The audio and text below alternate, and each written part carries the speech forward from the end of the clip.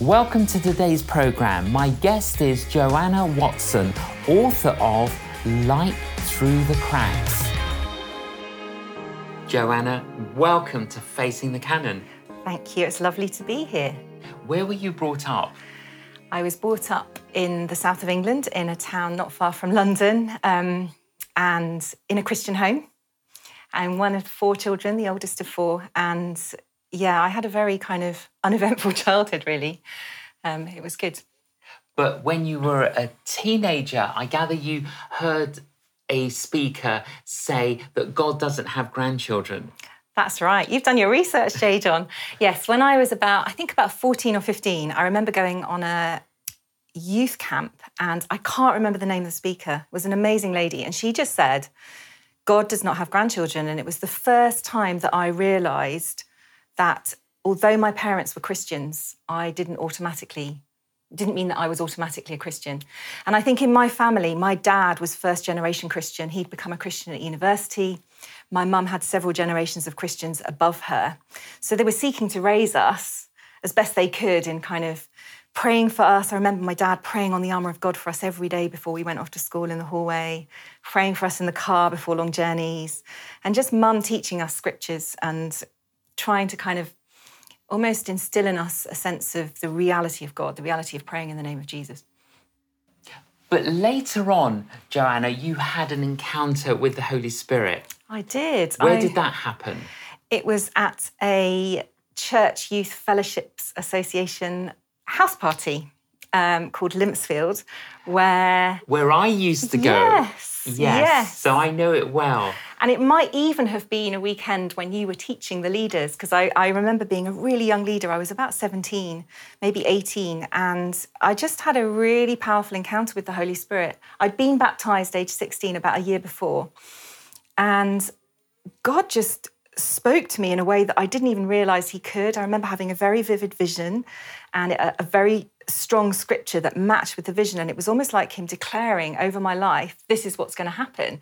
And it's something I've held on to over the years since. It's very personal and private, but it was an amazing encounter. Yeah, an encounter with the Lord. Yeah. Now, you left school, went to university, studied law. That's right. What did you do after that?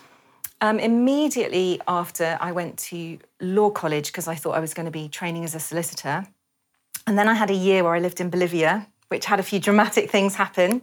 I went with an organisation called Latin Link, and I think that was probably the first time I encountered a miracle. I remember very vividly, we were in a team on the edge of the Amazon rainforest and cutting back undergrowth the way you do when you're young, and with a machete. With a machete, exactly. And I accidentally cut my knee, and the nurse of the team, who was this lovely German lady, bandaged it, and she basically said, I think you're going to need stitches. And the team prayed. Yeah, so the healed. cut was serious. The cut was serious. It was like, they called it cutting into the, into the sort of like Lake Titicaca. Oh. It was healed. But I left after Bolivia. I then went on and trained as a lawyer. What do you mean it was healed? I remember the skin sealed. The skin literally sealed together. So I didn't need stitches.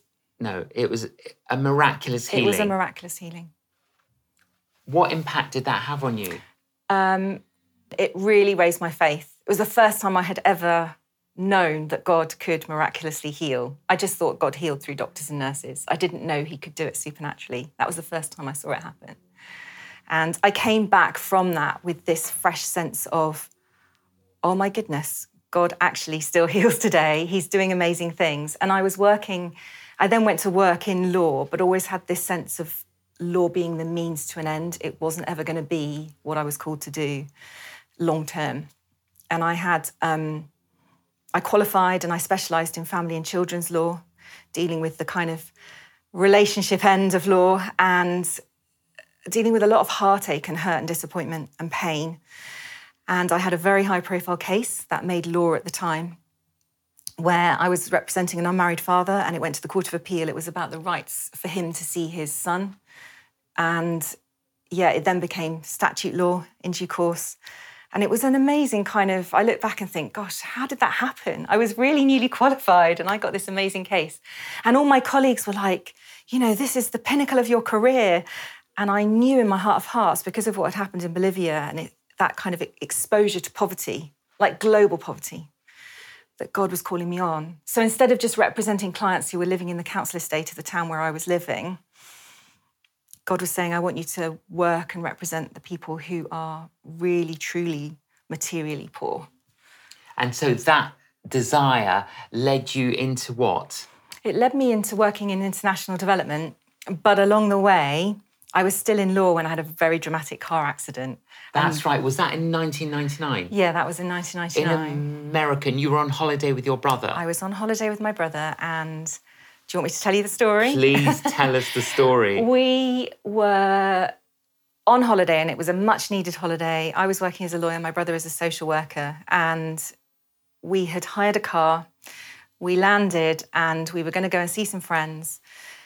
And we went to this national park, and we had an American guy who joined us in the car. He was at the youth hostel we were staying in and said, can I come with you for the ride? And we said, sure. And we spent the whole day sightseeing, and then very spur of the moment at the end of the day, decided to go and watch the sunset. And as we were coming down from the sunset platform, the car went through a mountain tunnel, sudden artificial lighting, and then coming out, and immediately there was a hairpin bend. No arrows, no street lights, no cat's eyes, nothing to warn us. And I oversteered. I remember steering to the right, steering to the left, and then realising I'd lost control of the car, and there was no barrier, there was nothing, and just screamed, Lord Jesus! That's the opening line of my book. Oh. And the car, I just remember the trees, like, as the car went down, and it went down about 50 metres, and it flipped, and it ended upside down on its roof. It ended up on its bonnet like this. And my brother and I were held in upside down by our seatbelts. The American guy was in the back, and I knew I'd hurt my back. I knew it. I was in agony. And it was amazing. We couldn't undo either door. My brother was like, are you paralysed? I was like, I don't think so. I can feel my feet. And the American guy went up to the road. So my brother didn't have to make that decision. He had to get out, He had to get out in the dark. It was pitch black there, and go up to the road where there was this dust cloud where the car had come off. And he held cars. The first car that stopped had a doctor in who came and tended my medical needs. The second car had someone who had a mobile phone with reception, which in 1999 was amazing. Unusual. The third car had a Christian in, and she came down and she saw the situation, and she just said, Joe, something or someone has watched over you tonight.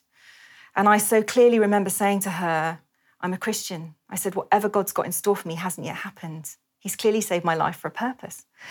And she said, I'm a Christian too, I'd like to pray for you. So I had my medical needs being attended to. I had an ambulance on the way because of the phone, and I had a Christian praying for me. And there were so many coincidences. But I think you mentioned there were 19. There were 19 in total. Coincidences. So for us as Christians, it's like, that's God incidences. That's a God incident, exactly. And I think God synchronised everything between the UK and the US, and people being where they shouldn't have been to take calls, and just the provision, even down to the detail of taking me to a Christian hospital where they prayed over the tannoy, and masses of the details. So it's in the first chapter of my book, but it's like amazing. And you were in a brace for 6 months. I was, yes. So that must have been uncomfortable. Yes, it was. and during that 6 months, as you reflected, it reminds me, be still and know that I'm God. Well, you can't really do much. What did you feel God was saying to you? I really, bearing in mind I was still working in law at the time and still wrestling with what I'd witnessed living in Bolivia, that was the season where the Lord was just like, I am in control and I'm wanting you to leave law. I knew that I was going to leave law. And he was saying, if you go, I will honour you, I'll provide for you, I'll protect you. And there was an almighty spiritual battle in the extracting out of that, out of law and into what he had next. But I then was able to take all the skills I'd learned in law and use them instead to advocate to politicians and civil servants and government ministers instead of judges. So previously I was representing children and families in front of judges, and now I was speaking to government ministers and the United Nations and people like that on behalf of children in other countries. And then... And going to numerous countries. Yes, and going to numerous countries in Africa, Asia, Latin America. And I then moved across into another NGO, and instead of it being just about children, it became broader, just about helping people to advocate for themselves about the issues that were causing their poverty, so they could lift themselves out of poverty and get the services, the government services they need. You were telling me earlier about rescuing people who are drowning, and it's a very helpful analogy. Can you just explain that? The way that I describe international development is we do humanitarian relief, community development and advocacy. And it's as if you're by a river or a stream and somebody's coming downstream and they're drowning. The instinct is to pull them out, but somebody also needs to teach them to swim, and somebody needs to go upstream and find out why they're falling in the first place. Or who's pushing them in. And actually, humanitarian relief is like that disaster. You pull them out. Community development is the teaching people to manage their poverty and lift themselves out of poverty. And the advocacy is going upstream and challenging the structural injustices that are causing the poverty in the first place. And that's the area that I'm involved in. And you've done that for how long? About 20 years, yeah. You must see some devastation and could easily be despair and be discouraged, but you're a very positive, optimistic person.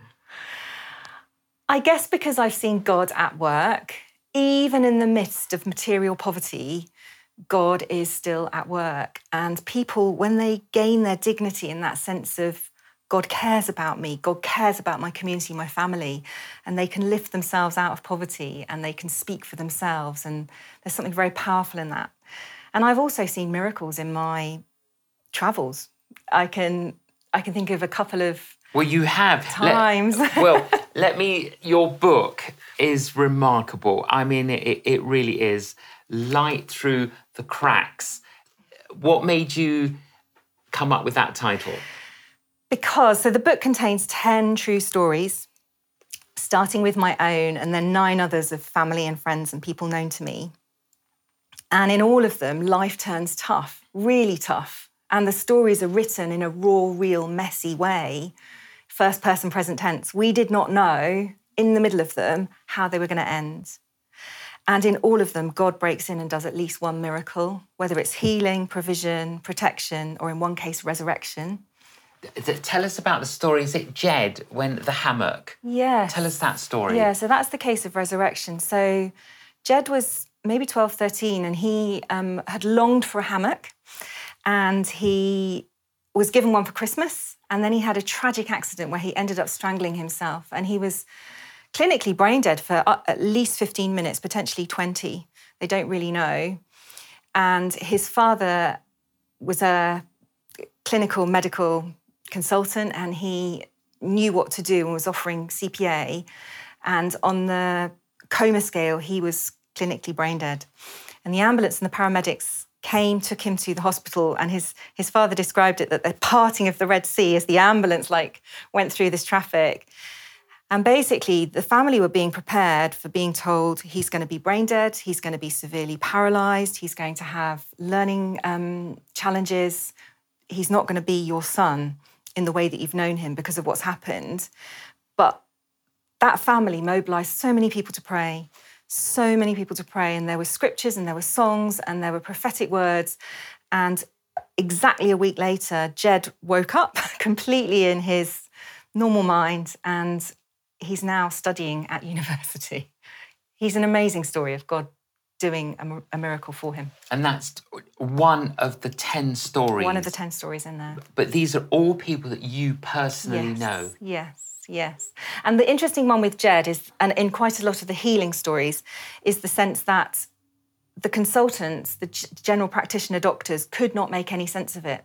And I remember in that one, the doctor said to the parents, if you believe in a higher power or a divine being, I can't remember the actual language he used, you can attribute this to that divine power, higher being, because this makes no medical sense.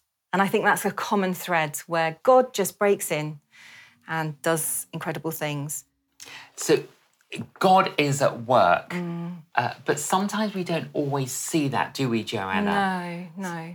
You see a lot. Is that because you're more intentional, more expectant, where, wherever you go, you're expecting God to work, you're expecting a miracle? Possibly. I think it's more that I'm very open to the Holy Spirit. So most days I will be saying, Lord, if there's one today that you want me to stop for, and I think that's a challenge for all of us, that we need to learn to stop for the one in front of us. But you're very good at that. So, for example, when you at the swimming pool, tell us the story of the guy at the swimming pool. Yeah, that was the first time it happened. I describe it as having like a surge of courage and compassion.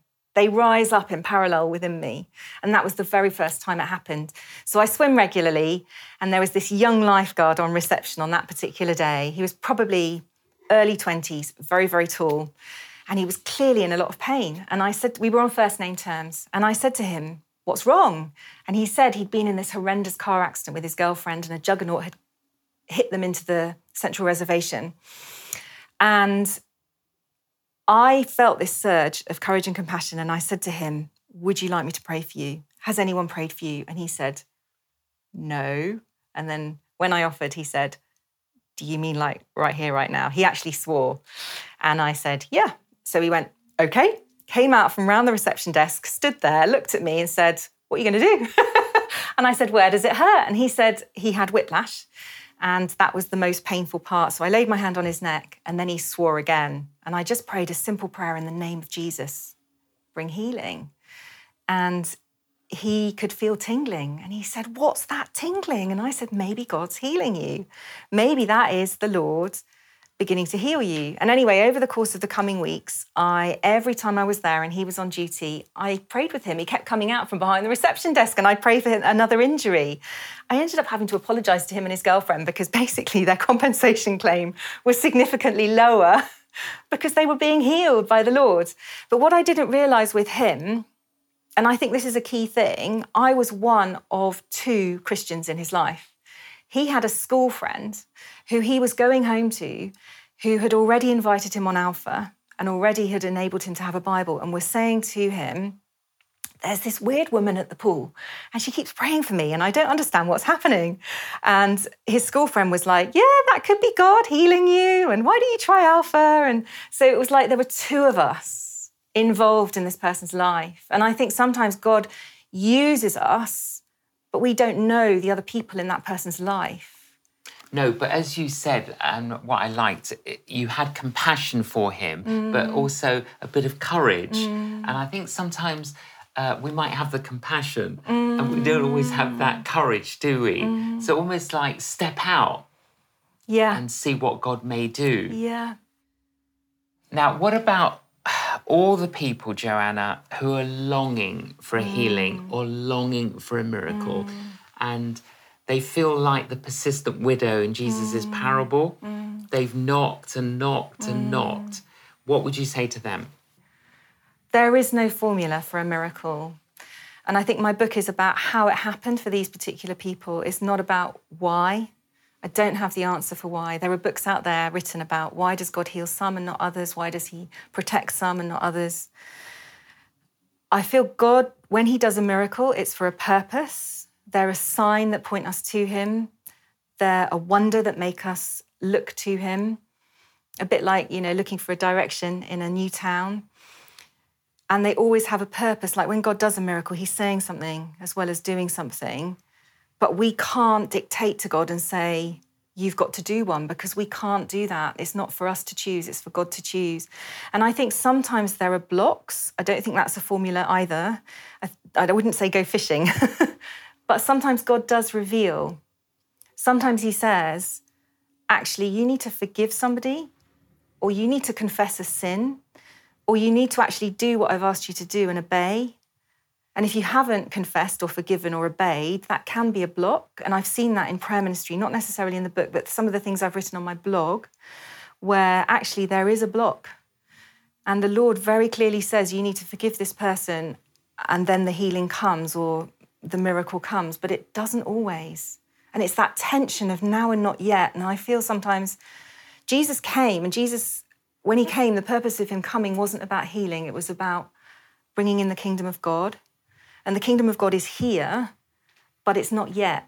When Jesus comes back, the kingdom of God will be fully here, and we're living in that now and not yet tension of he heals sometimes but not always, and he does amazing things sometimes but not always. But that doesn't mean he can't. No, and I think it was good what you've just highlighted there, Joanna. Sometimes there can be blockages and unforgiveness. Mm-hmm. You know, if we don't forgive, we break the bridge on which we must cross. And that's very important. Or, as you said, confession of sin. Or is there something that God's told us to do and we've not done it? And then sometimes we don't like to highlight those blockages, do we? No. We're like, let's just go straight and ask Exactly. for healing. Whereas actually, let's clear some of the debris. Yeah. There was a lady I will always remember praying for. I was in my 20s at the time. She was in her early 50s. And she had come forward for prayer ministry at the end of a church service. And I think she had something like a migraine or IBS. It was a physical symptom. And as we were praying, I had the ABBA song, Dancing Queen, just come into my mind. And I said to her, do you like ABBA? She said, no. I said, do you like dancing? And she just burst into tears. And it turned out that her mum had prevented her from dancing when she was a child. Her mum had died a few months before, and she had never really forgiven her mum. And so I said, could you just forgive your mum? And she just prayed a very simple prayer, releasing what had happened. And then we prayed, I was with another lady, we prayed for her physical symptom to go. And she said, it's gone! And she went dancing down the aisle of the church. It was amazing. And I think that was the first time ever that I'd seen this link, that sometimes unforgiveness can block. But it needs the Lord to highlight it.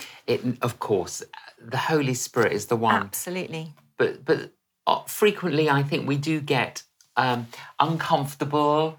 We may use the word convicted, but there's that sense of unease, isn't there? That something's not quite right. Exactly. And we need to forgive. We need to confess. Or, hey, wait a minute, God's told me to do this. Yeah. And I'm ignoring that. Exactly. Yeah. And almost to say, well, Lord, I really am seeking healing. I am seeking a miracle, and I'm willing to do whatever it takes to access that, which makes sense, doesn't it? Yeah, and I think sometimes the Lord will show very clearly, and in the book and also on my blog, a lot of the stories that I share, it's around the Lord speaking into the situation. And sometimes people are not pressing into him in a way that life has turned tough and they want to run away. And actually it's saying, no, lean into your Christian community around you and lean into God and hear what he's saying. Because sometimes he might say something different to what the consultant's saying or your employer is saying. You know, if you get a diagnosis you don't want, or you get told your job's about to be made redundant or something horrendous, you want to be like, God, are you in this? What are you saying? Give me a scripture. Give me a praise song. Give me an audible voice. Give me a prophetic word, something I can hold on to in the middle of this situation. Now, I know, and there are many, Joanna, who are tuned in now, watching, listening. They need a miracle, maybe a miracle of provision, a miracle of guidance, or they need a healing. Would you pray for any of our listeners and viewers who need a miracle and healing? Would you pray for them? Yeah, sure. Okay. Father God, I thank you for those who are watching, and I thank you for those who are listening, and I thank you that you know about each individual. You know their situation, you know their circumstance, and you have good plans and good purposes for them, and you know where the enemy has tried to come in and steal and kill and destroy. And I just speak life and life in abundance over them, over their provision, over their protection, over their healing, and if there's any resurrection needed as well. Lord, over marriages, over businesses, over parenting, over sibling relationships, over finances, over businesses. Lord God, I just ask that where you need to bless, you would bless, and where you need to do a miracle, you would do a miracle.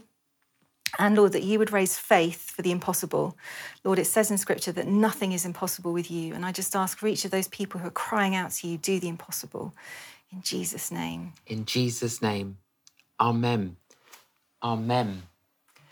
How do you see God's future for you, Joanna? Wow, that's a big question. I regularly get asked to teach and speak and preach in various places, and I love to do that. I can teach and speak on any of the kind of themes in the book.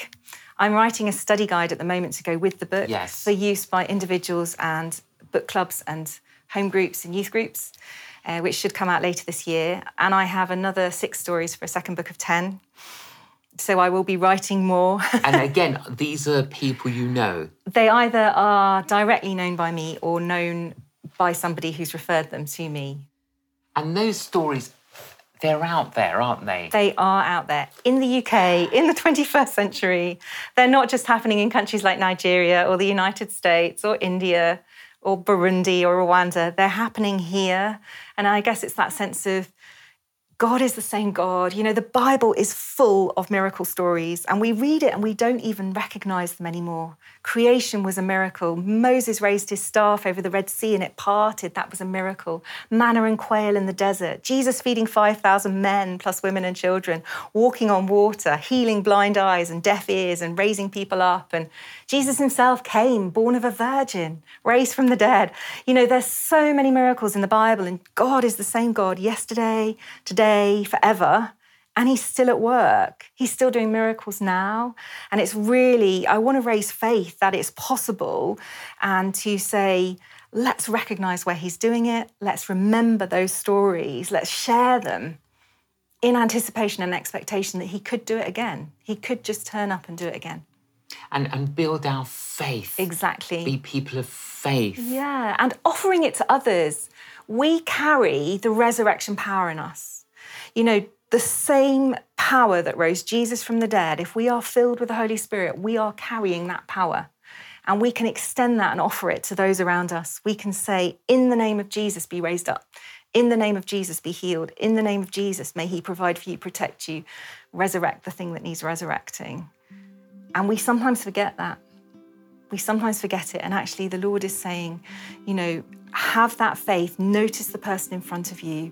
And if you yourself are in need of a miracle, like just lean on the Lord and say, Jesus, Jesus, Jesus, because there's so much power in that name. Absolutely. The name of Jesus. And it is all about Jesus. Joanna, you're an inspiration. You really are. Thank you. You remind me of one of my heroes of the faith, Catherine Coleman. Oh, wow, that's amazing. So I pray that you'd have the same anointing as her and see many more people healed and see many more miracles. I can thoroughly recommend Joanna's book. If you want a faith lift, this will give you a faith lift. Joanna, thank you so much for joining us on Facing the Canon. Thank you for inviting me.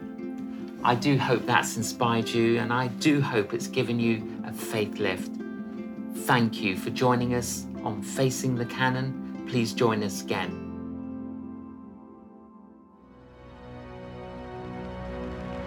No one is born a hero. They become one by repeatedly choosing to do what's heroic. Heroes of the Faith, Volume 2, J.John's brand new coffee table book, continues the testimonies of faith, sacrifice, love, generosity and perseverance found in Volume 1. Retelling 60 remarkable stories, including inspirational people such as Mahalia Jackson, Brother Andrew, Rasalama of Madagascar and David Wilkerson, we're reminded that the road to being a hero is to take heroic actions one step at a time. Heroes of the Faith, Volume 2, available now from jjohn.com and other bookshops.